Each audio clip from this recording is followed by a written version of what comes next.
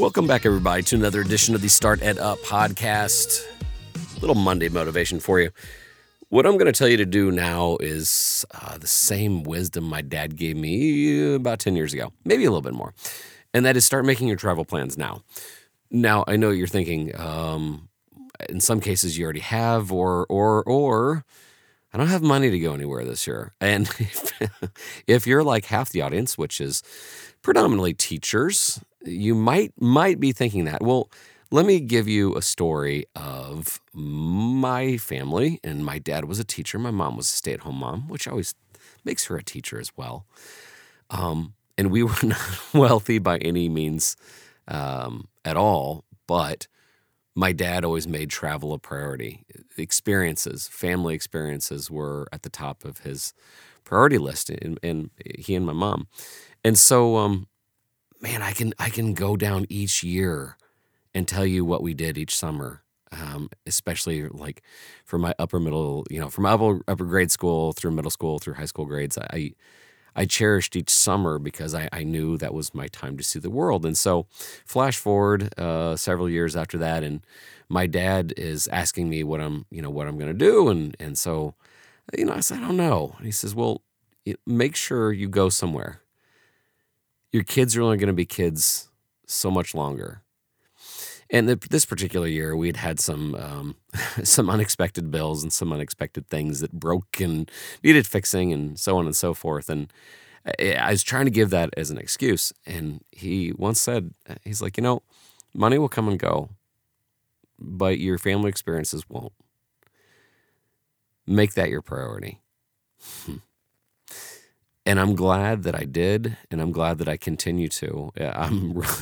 For those of you that know me, I'm a bit frugal, but not when it comes to experiences. And if money's low, we go to. So I live in Indianapolis. Sometimes we go to St. Louis. Most things in St. Louis are free, and even the things you have to pay for aren't too bad. Sometimes I go to Cincinnati. A lot of things do in Cincinnati for free. No matter what, though, we made it a priority to travel. We made it a priority to make sure that our kids spent time with each other, spent time with mom and dad, and we created as many memories as we can. So we're coming up on May, and a lot of people are eyeing that end of the school year, and a lot of people get really busy, and you start looking at your calendar.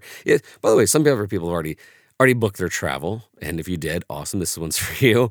But if you are looking at that June, July, maybe you don't go back yet in August, and you're like, oh, when am I going to fit it in?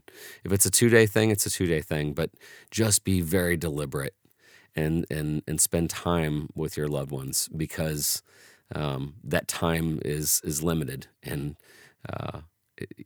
as my dad said, my kids won't be kids much longer. And so get out there and enjoy and make special memories. Whether you are single, married, kids, not kids, getting out there and having experience is I think is the best thing you can do with your money. So don't let the summer get away from you. Be very deliberate. Get out there and experience. But I also want to hear from you. Where are your favorite spots to go for the summer? Do you go back to that same spot every summer? Some people have camps. Some people have, cabins, whatever. And it's kind of a family tradition to go to the same city. Or do you have spots that you go to? What are you looking for this year? I'd love to hear it. One, just because I have wanderlust and I like to get out. And if you have a kind of a cool hidden destination, I'd like to know.